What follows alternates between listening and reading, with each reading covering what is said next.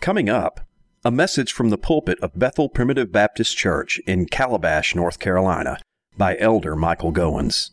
For information about Bethel Church, please visit our website at bethelpbc.us.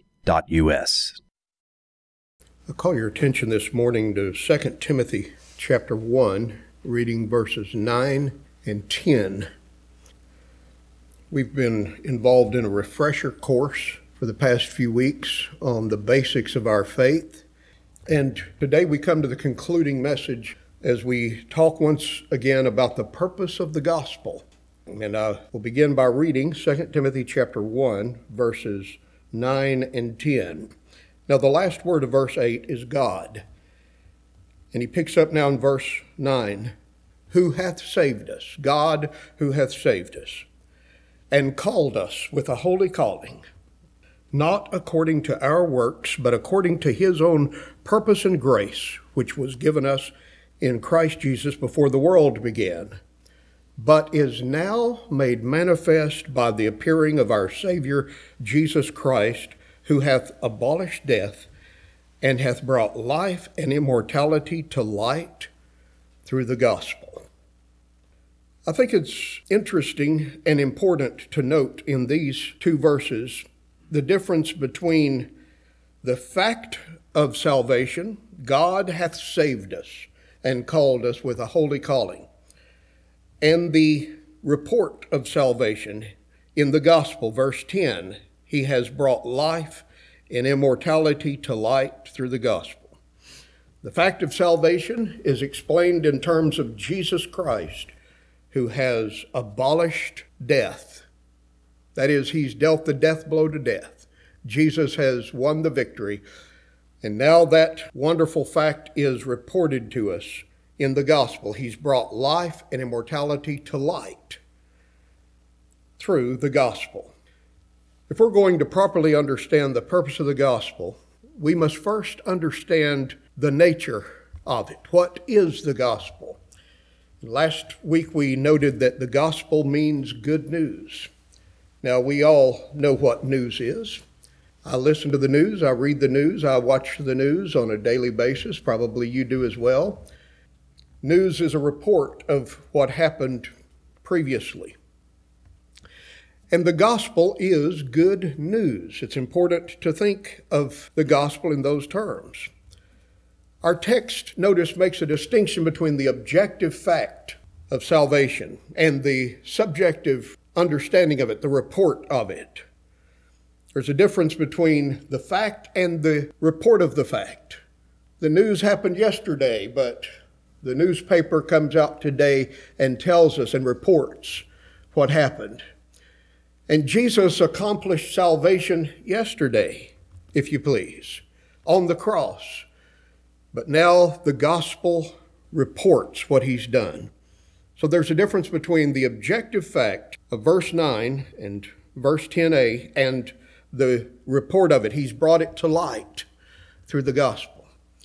Now notice he didn't say that he's brought life and immortality through the gospel, but he's brought it to light through the gospel.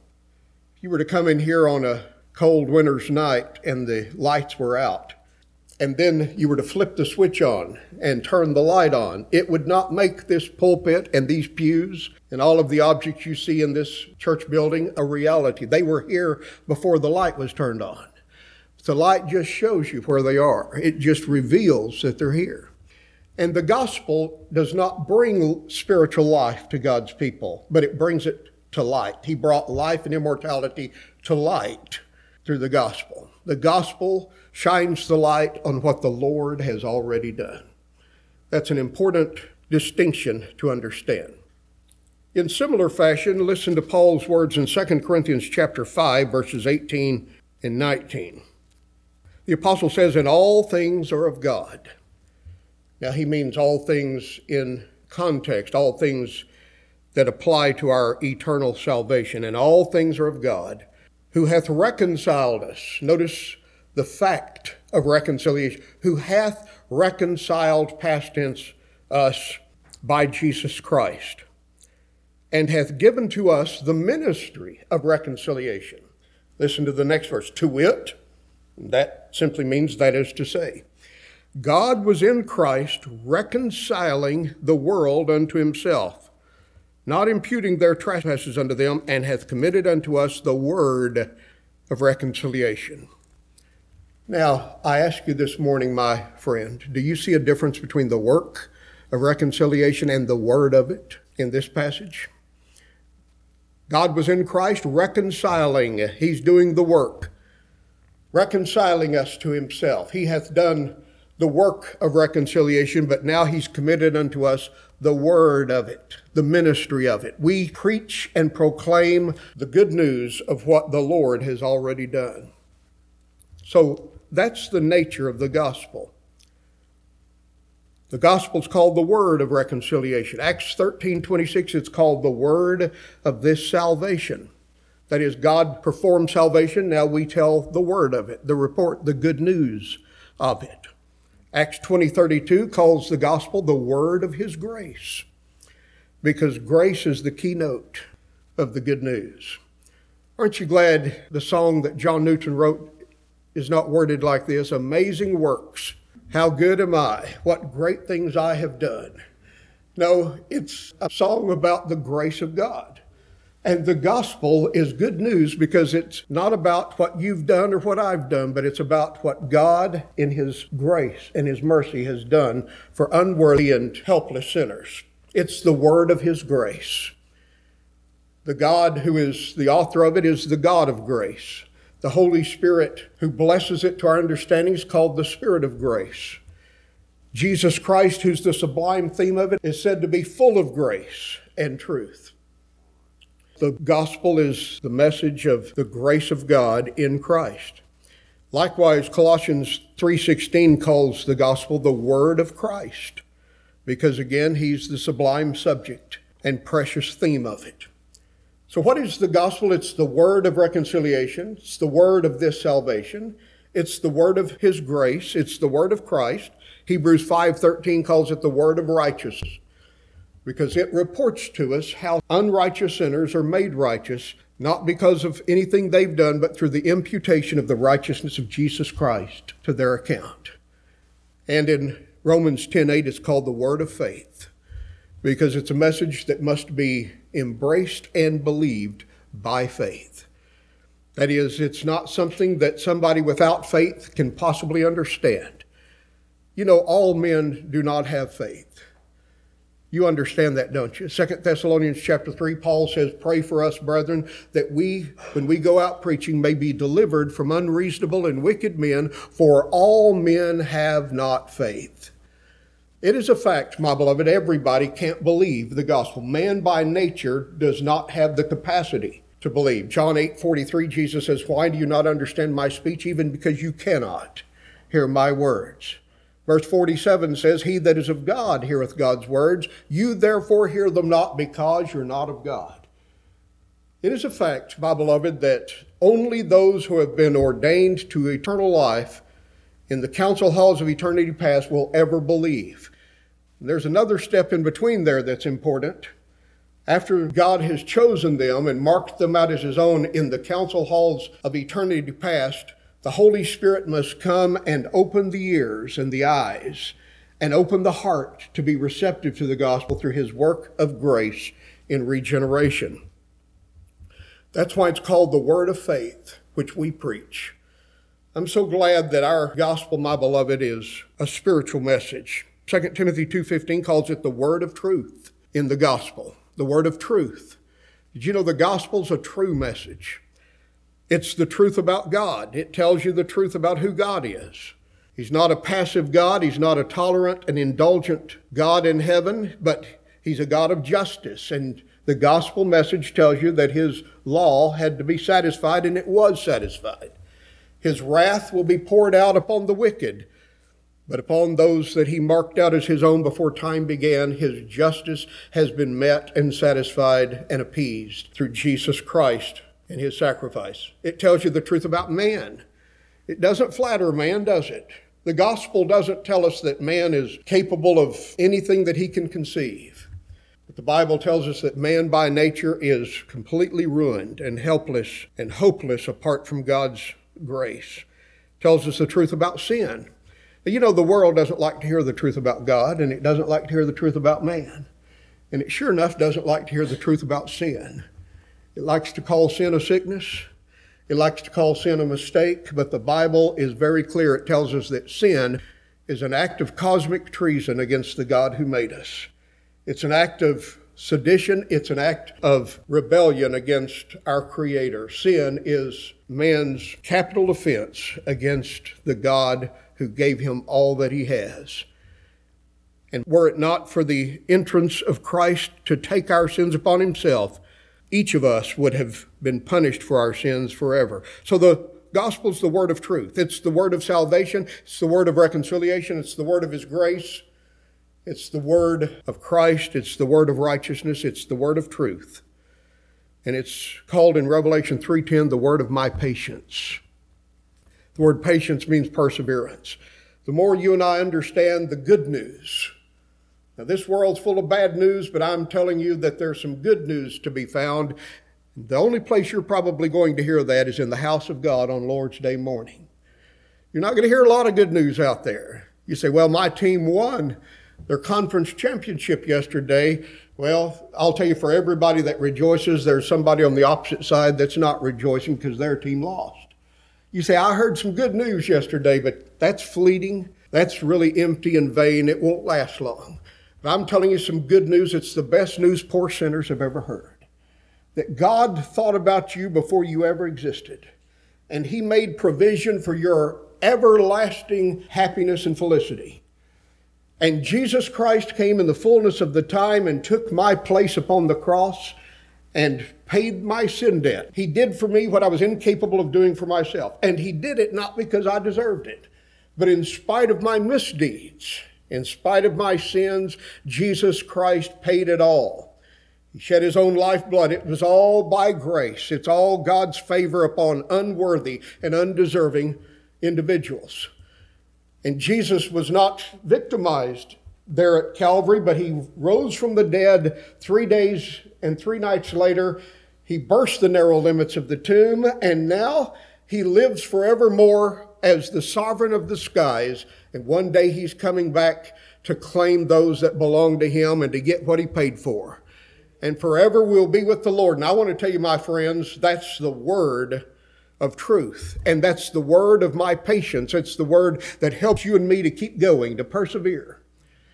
And the gospel is also called in John 6:68 the words of eternal life. Don't you love that story where Jesus asks his disciples, will you also go away? Now, when John 6 starts, a multitude is following Jesus. He's at the zenith of his popularity. There's a huge throng coming to hear him preach and to see his miracles. John 6 begins with thousands of people following Jesus. But by the time that chapter ends, only the 12 remain. And you say, what happened between the beginning of that chapter and the end of that chapter?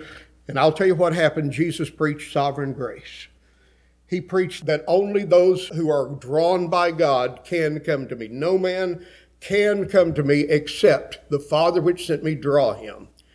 He preached, I came down from heaven to do the Father's will, that all which he's given me, notice he's preaching election, all that he's given me, I should lose nothing. He's preaching the preservation of the saints, eternal security. I should lose nothing but raise it up again at the last day.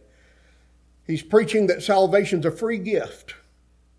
He's preaching that man can't come to him, but yet irresistibly they're drawn by the sovereign Spirit of God.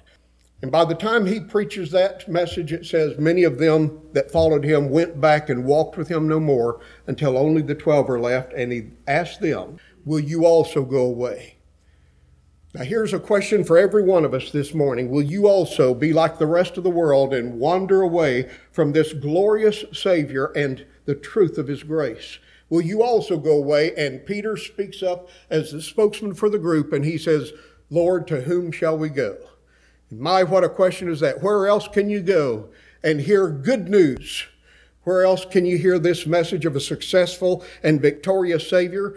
You say, well, it's not a popular message, but I'll tell you, if the Lord's ever shown you your needy condition, he's ever shown you your need of him, then it's the only message that'll suit your case. And Peter says, Lord, to whom shall we go? Thou hast the words of eternal life. This is the message of how eternal life comes and who is responsible for it and who gets the credit for it. The words of eternal life. These are words that you won't hear on ABC or CBS or NBC or CNN or Fox or any other of the major networks. You won't hear it through various alternative media. The message of eternal life is a message that comes from the true gospel. The words of eternal life. It's a message that tells you how eternal life is given and who's responsible for it again and who gets all the glory and the credit for it. So I repeat this morning, the gospel is not the means of giving eternal life, but it is the good news of it, the word of eternal life. It is the report of it. Last Lord's Day morning, we gave you two important reasons why we believe that the gospel is not the means of eternal salvation. It doesn't bring life and immortality, but it brings it to light. One of the reasons was simply that the gospel regeneration view, the idea that the preacher has to go and preach the message and the sinner has to respond, does not adequately satisfy the tension between what the Bible says about total depravity, man's spiritual state by nature, and the act of believing. A dead person can't believe. And this idea that you've got to preach the gospel to the spiritually dead in order to get them to come to life doesn't satisfy the tension. Life has to be given before he can act. Life has to come before action. And we emphasized that last time. We also talked about the fact that the gospel means view interjects an element of inconsistency, the human element, human agency. When it puts humans into the equation of eternal salvation, then that's the weak link in the chain. You see, the Bible tells us that salvation is a cooperative work between Father, Son, and Holy Spirit. Salvation's of the Lord. God the Father planned it, God the Son accomplished it, and God the Holy Spirit applies it. But if you throw the preacher into the mix, if you put the church into the equation, if you say man has to play his part, that's the weak link in the chain, and there can be no certainty of the outcome if that's the case. That's another reason that we reject the idea of gospel agency, that the gospel is the means of getting people eternally saved. I think it's the report of it. It brings salvation to light, not to reality. Christ brought it to reality, but the gospel tells you what he's done. Now, this is what we believe. It's what I've believed since my eyes were first opened as a young child. I came up cutting my teeth on those old hard pews at Muleshoe Primitive Baptist Church in Muleshoe, Texas. And I heard preachers preaching the good news of salvation by grace alone. And I'm thankful to have believed it because, my beloved, I think it's liberated me. It's given me peace and freedom. The gospel has saved me. It's delivered me. And I'll tell you, the only person it'll ever save is somebody who's already been ultimately saved, somebody who's already been born again. The gospel is the power of God unto salvation to the believer, not to the unbeliever. I want to give you a third reason that I deny that the gospel is the means of regeneration.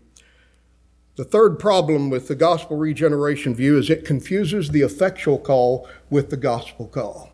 Now we know the gospel is a call. God is calling us. We sing a song about it. Jesus calls us o'er the tumult of our life's wild, restless sea. You ever feel like during the week you've been on the restless sea?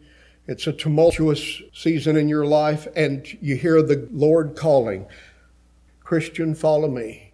Yes, my friends, there is a call that goes out. When the gospel is preached, the Lord speaks. But I'll tell you, before you can ever hear that, he must have first spoken in your heart effectually. And the gospel regeneration view confuses the gospel call with the effectual call of the Spirit of God in the new birth. Let me give you two verses. Would you listen to this? Put on your thinking cap for just a minute and spin the little propeller on the top, and let's get going together. John 5:25, contrast this verse with Hebrews 3:15. John 5:25 says, the hour cometh and now is when the dead shall hear the voice of the Son of God, and they that hear shall live. The dead shall hear the voice of the Son of God, and they that hear shall live. Now listen to another verse, Hebrews 3:15. It says, today, if you will hear his voice, harden not your hearts, as in the provocation. Both verses speak of God's voice, right? The voice of the Son of God, his voice. But notice the response to the call in these two verses is different. John's passage, the dead shall hear, that's the language of certainty. Hebrews, that passage is the language of appeal, if you will hear his voice. You see a difference between the words the dead shall hear and the words if you will hear his voice? The first, my friends, is something that's certain to happen. The second depends upon your response, if you will, upon your will. If you will hear his voice. The first verse in John's gospel is a call from death to life. But the Hebrews passage is a call from spiritual fatigue to spiritual rest. If you will hear his voice, you can enter into his rest. The effectual call is a creative act in the soul, but the gospel call is a rational appeal to the mind. That's why the outcome is different. One will hear, they shall hear and live. The other, the outcome is uncertain and vague. The difference is between the gospel call, which I'm trying to give this morning, and the effectual call of the Spirit that must precede the gospel call. You see, what I'm saying is the effectual call has to come first before a person will ever hear. God has to speak to the heart before the preacher's message will ever mean anything to a person. Have you ever noticed in John chapter 1, verse 49, Jesus said, before Philip called you, to Nathanael, I saw thee under the fig tree. You know, that's the sequence. Before the preacher's message is ever heard, the Lord must first have an encounter with an individual that belongs to him. Before Philip called you, I saw you. In Acts chapter 8, verses 27 and 28, before Philip the evangelist preached to the Ethiopian eunuch, the Lord had already given him an interest in spiritual things. That's why he's wondering, of whom does the prophet speak? Of himself or of some other man? And he said, I need understanding. Philip asked him, do you understand what you're reading? He said, I need guidance. How can I except some man guide me? But the only reason he's interested, the only reason that he wants to learn is because the Lord's already tendered his heart. The Lord got there before the preacher did. In Acts chapter 9, before Ananias removes the scales from Paul's eyes so that he can see, God has first struck him down. Christ dealt with him on the Damascus road and changed his heart so that now he's a praying man. You see, the Lord got to Nathanael before Philip did. He got to the Ethiopian eunuch before the evangelist got there. He got to Saul of Tarsus before Ananias was called to preach to him. Acts chapter 10, he got to Cornelius before Peter arrived to preach to him. Cornelius is described in Acts chapter 10, verses 1 through 4 as a just man, one that feareth God and paid alms. He's a devout man. He's a pious man. He's one that feareth God. And those are characteristics that are only true of somebody who's been born of the Spirit of God. You don't find the dead sinner interested in God, reverential toward God, wanting to help others, praying, and his alms and prayers have come up for a memorial before God. You know, these are evidences that he's already got spiritual life. So before Peter preached to Cornelius, the Lord got to him. And before Paul preached to Lydia, in Acts chapter 16, verse 14, it says, the Lord opened her heart, that she attended to the things that were spoken by Paul. You see, the effectual call is a call to eternal life, but the gospel call is a call to repentance and faith. The effectual call is a call to sonship, but the gospel call is a call to discipleship.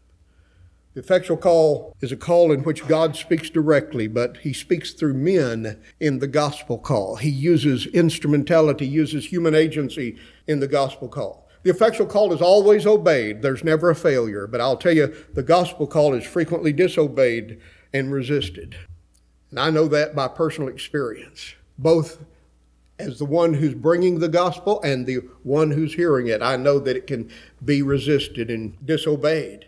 The effectual call is a creation, but the gospel call is a communication. The effectual call is directed to the spiritually dead, but the gospel call is directed to the spiritually alive. The effectual call is an internal call, but the gospel call is an external appeal. The effectual call produces life. The gospel call brings light to those who are already alive. So you might ask this morning, Brother Mike, In a positive sense, what's the purpose of the gospel? If it's not to help the Lord populate heaven, if it's not the means by which the dead in sins are brought to eternal salvation and eternal life, then what is its purpose? Well, our text tells us to bring life and immortality to light. It brings the light of understanding and comprehension to the mind of the little child of grace so that he can see the one who saved him. You remember when Lazarus was dead, who raised him from the dead? Did the apostles or the disciples raise him? No, Jesus raised him. How did he do it? By speaking directly to him, Lazarus, come forth. But then after Lazarus has come forth, bound hand and foot with grave clothes, mummified, wrapped in these grave clothes, he says to the disciples, now you loose him and let him go. Notice the disciples didn't give him life, but their job was to take the grave clothes off so that he could see the one who had given him life. I want to tell you, the preacher's job is not to help the Lord get the sinner spiritually alive, but it is to remove the grave clothes so that he can put on the grace clothes. It's to remove the obstacles so that he can see the one who's given him life. Indeed, my friends, it brings light to the mind. It dispels the darkness of confusion and ignorance. Do you think the Ethiopian eunuch was in darkness? Was he confused in Acts chapter 8? But after Philip preached to him, he said, I want to be baptized now. Certainly Saul was in darkness. He had scales on his eyes, but the scales were dropped. Now, you see, he already had life. God gave him life, but he still needs sight. He needs vision. And the preacher came, Ananias, and the scales fell from his eyes. Acts 10, Cornelius has spiritual life. He's interested. He's concerned. He wants to learn and to grow, but he's in darkness. And Peter comes and tells him what Jesus Christ has done for him on the cross of Calvary. That's why I love John chapter 8, verse 32, where Jesus says, you shall know the truth, and the truth shall make you free. It is a liberating message, isn't it? And you say, well, what truth is he talking about? Notice a few verses later, he says, and if the Son shall make you free, you shall be free indeed. It's the truth about the Son, S-O-N, the Lord Jesus Christ. It's the truth about Jesus that sets us free. And my beloved, there is freedom indeed to the little child of grace. There's freedom from fear. I love that passage in 2 Timothy 1:7. God has not given us the spirit of fear. Now, I'll tell you, most people are controlled by fear. It's just natural to us. We live our lives afraid of what other people are going to think of us. We're self-conscious. That's fear. We worry that others are going to mistreat us. We wonder what kind of fight we're going to have today as we go out and engage with the world. But I'll tell you, the little child of grace who knows that he's accepted in the beloved is delivered from fear, the fear of what other people think. Proverbs says, the fear of man brings a snare, but whoso trusteth in the Lord, he shall be safe. My friends, to be able to put your trust in the Lord and say, whatever happens to me in this world, I'm not going to be afraid because I'm a child of the King. I'm accepted in the beloved. And if people mistreat me, yet the Lord has received me.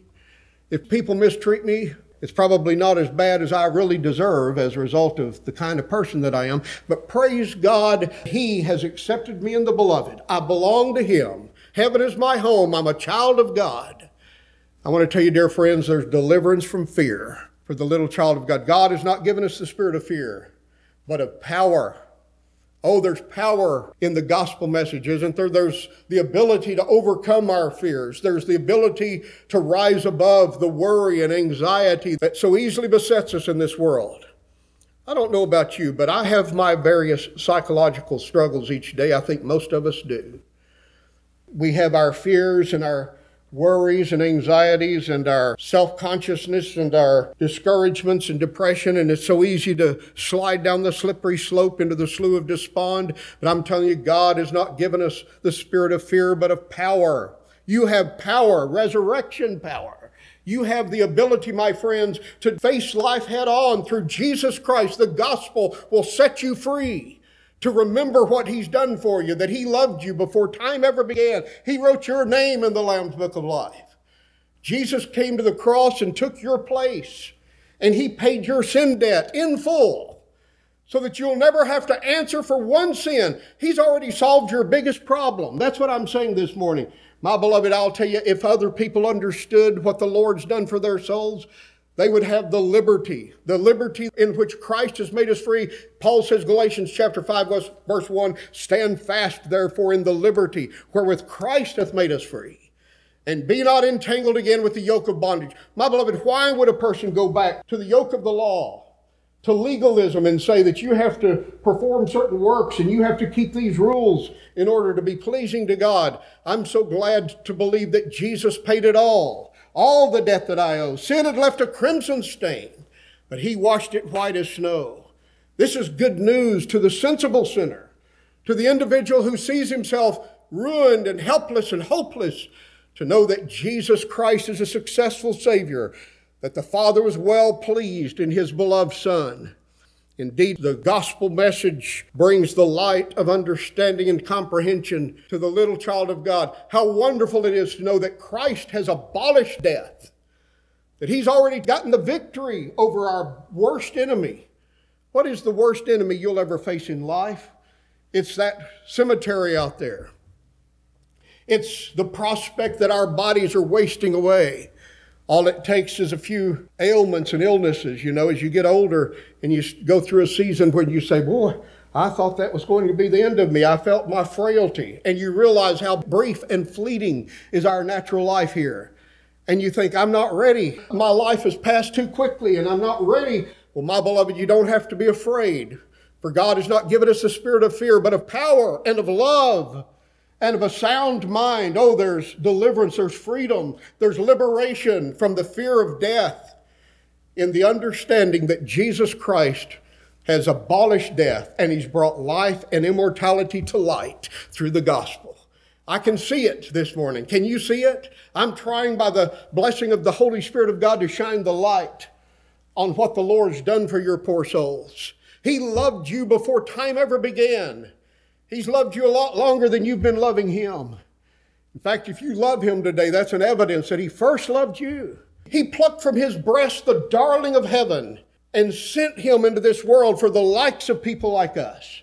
And Jesus voluntarily and willingly came. And he said, Father, here am I, send me. He was mistreated, our Lord Jesus was. He lived a life of poverty. He was born in a barn. He was laid in a manger that is a feeding trough. He was an outcast among men. He grew up in relative obscurity in a carpenter shop. He came on the scene preaching his own everlasting gospel, teaching the truth of God, and for the most part, he was never a popular figure. But I'll tell you, he made his mark on the world, and the world has never been the same since our Lord Jesus was here. And we're here today, my friends, not just to carry on his legacy. We're not here just to remember his memory, but we're here to tell you he's alive today. Even though he lived his life and he was put to death as a capital offender of the Roman Empire on the cross of Calvary, my friends, 3 days and 3 nights later, he came out of that tomb. He just borrowed that tomb. You know why he borrowed it? Because he wasn't going to need it for long. He came out of the tomb, a victor over death, hell, and the grave.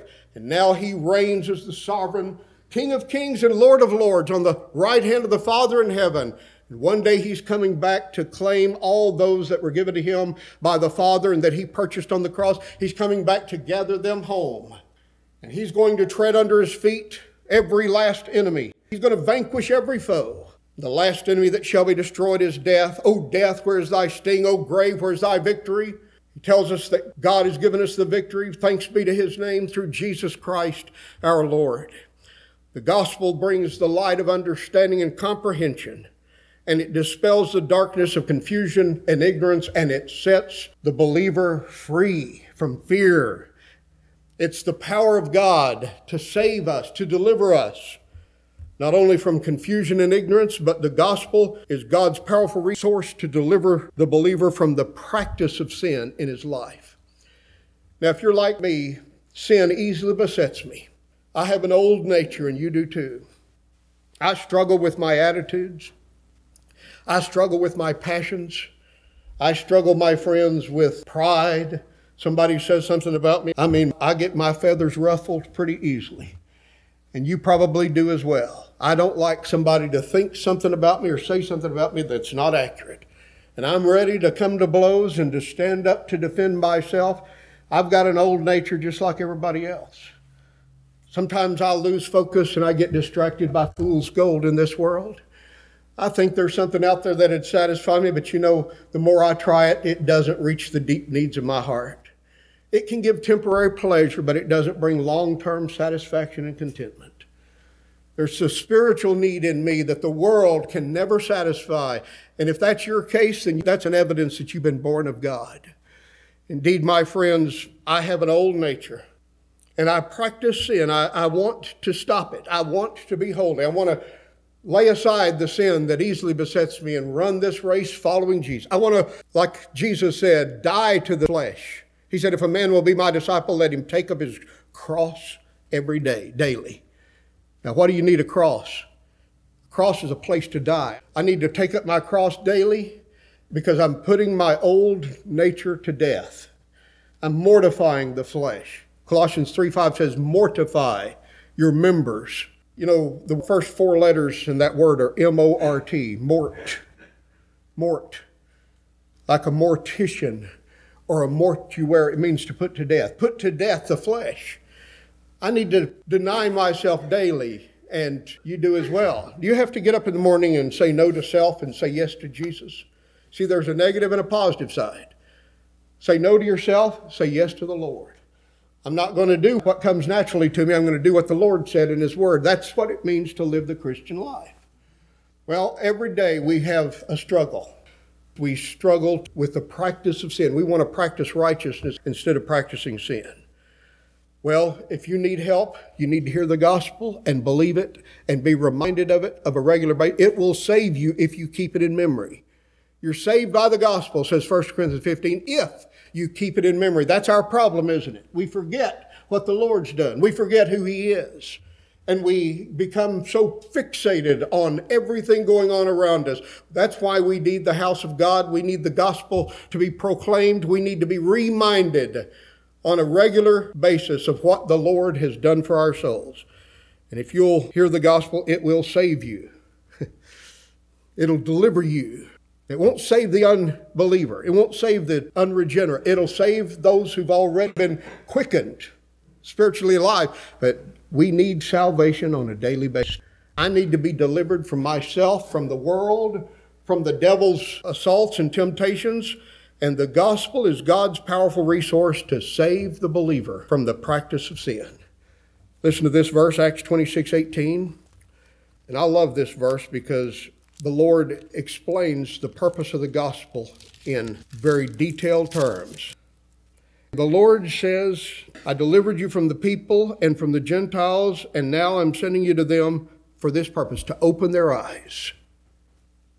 Now, what's the gospel for? To open people's eyes. Not to open their hearts, not to give them spiritual life, but to give them spiritual sight, to open their eyes. It brings light. It brings understanding. So the gospel delivers the believer from ignorance to understanding. Then it says, and to turn them from the power of Satan unto God. The old devil, he attacks us, he assaults us, and it seems that he has power. You say, oh, the power of evil is great in this world. But I'll tell you, it's nothing compared to the power of God. God's power is greater than the devil's power. Greater is he that is in you than he that is in the world. The devil's a strong man armed who keeps his palace, but then there's a stronger than he that overcomes him and takes from him his substance and destroys his little playhouse. I don't think that's written in the Bible, but anyway, that's the Michael Gowens edition. But there's a stronger than the devil. Paul said, I've come to turn you from the power of Satan unto God. I'll tell you, to live in the power of God means that the power of the enemy doesn't really have any sway over you. Revelation 12:10 says the early church overcame the devil by the blood of the Lamb and the word of their testimony. By Christ and the report of the gospel of Christ, we could overcome the devil. 1 Peter 5:9 says, resist him steadfastly in the faith. It's the truth. It's the gospel message that helps us to resist the devil. And then he says that they may receive forgiveness of sins. The gospel delivers us from the shame of guilt to peace in our conscience. I believe that's likely the dominant purpose of the gospel, is to bring the guilty sinner peace in his conscience and his heart. It's what happened to the Pharisee and the publican. In Luke 18, the Pharisee was so proud of himself like a peacock, thumbing his lapels. I'm not like other men, thank you, I'm such a good character. But the publican could not so much as lift his eyes to heaven. You remember? But he smote upon his breast, because that's the source of his problem. And he said, God, be merciful to me, a sinner. Jesus says, I'll tell you, that man went home justified. He received the blessing. He came that day with conviction in his conscience. He went home with peace, the peace of God in his heart and his mind. Indeed, that's what the gospel does. It'll deliver you from the shame of guilt and give you peace. Paul says, God sent me that the hearers may receive forgiveness of sins. That is a sense of God's forgiveness. And an inheritance among them which are sanctified by faith that is in me. The gospel will deliver you from a life of loneliness to a life of sweet fellowship with God's people, that you may receive an inheritance with the sanctified, with God's children. And that's what the church is, the gospel church. It's a place where lonely people can find belonging and find other people who understand your story, who sing your song, and who know what you're talking about. Do you know what the gospel is? It's God's powerful resource for giving peace and hope and joy in the heart of the little child of grace. Romans 15:13 says, now may the God of hope fill you with all joy and peace in believing. It's when you believe the gospel, when you hear the message and you cease to quibble with it, cease to argue against it, cease to keep it in suspended animation and say, well, I'll think about that later. But you just embrace it. You say, I can, I will, I do believe. Jesus is my Savior. My trust is in Him. Thank you, Lord, for what you've done for my poor soul. I'm going to humble myself and receive that message. It's to those that receive Him that He gives the power to become the sons of God in a manifest way. And you can find the joy and peace in your heart through believing the message of His grace. In a word, the gospel saves the saved when they believe it and embrace it and keep it in memory. What a precious blessing the Lord has bestowed upon us to be able to hear the proclamation of the good news on such a regular basis. Thank you, Lord. May we never take it for granted. May we never tire of hearing this most sublime of messages. And may we not only hear it and rejoice in it on a weekly basis, but may we be eager to tell it to others, to publish it far and wide, to sound out the word of the Lord so that others of God's little ones may come to understand what great things the Lord has done for their souls. I hope you've enjoyed and been refreshed by this series of messages on the basics of our faith, the things most surely believed among us, the new birth, the everlasting covenant, the finished work of Christ, and the purpose of the gospel. These are key truths that we hold dear, and it's really what distinguishes primitive Baptists from our friends in other traditions around us. We're not just trying to be different, but these are things that are really precious to our souls. It is the truth of His grace as far as I understand it.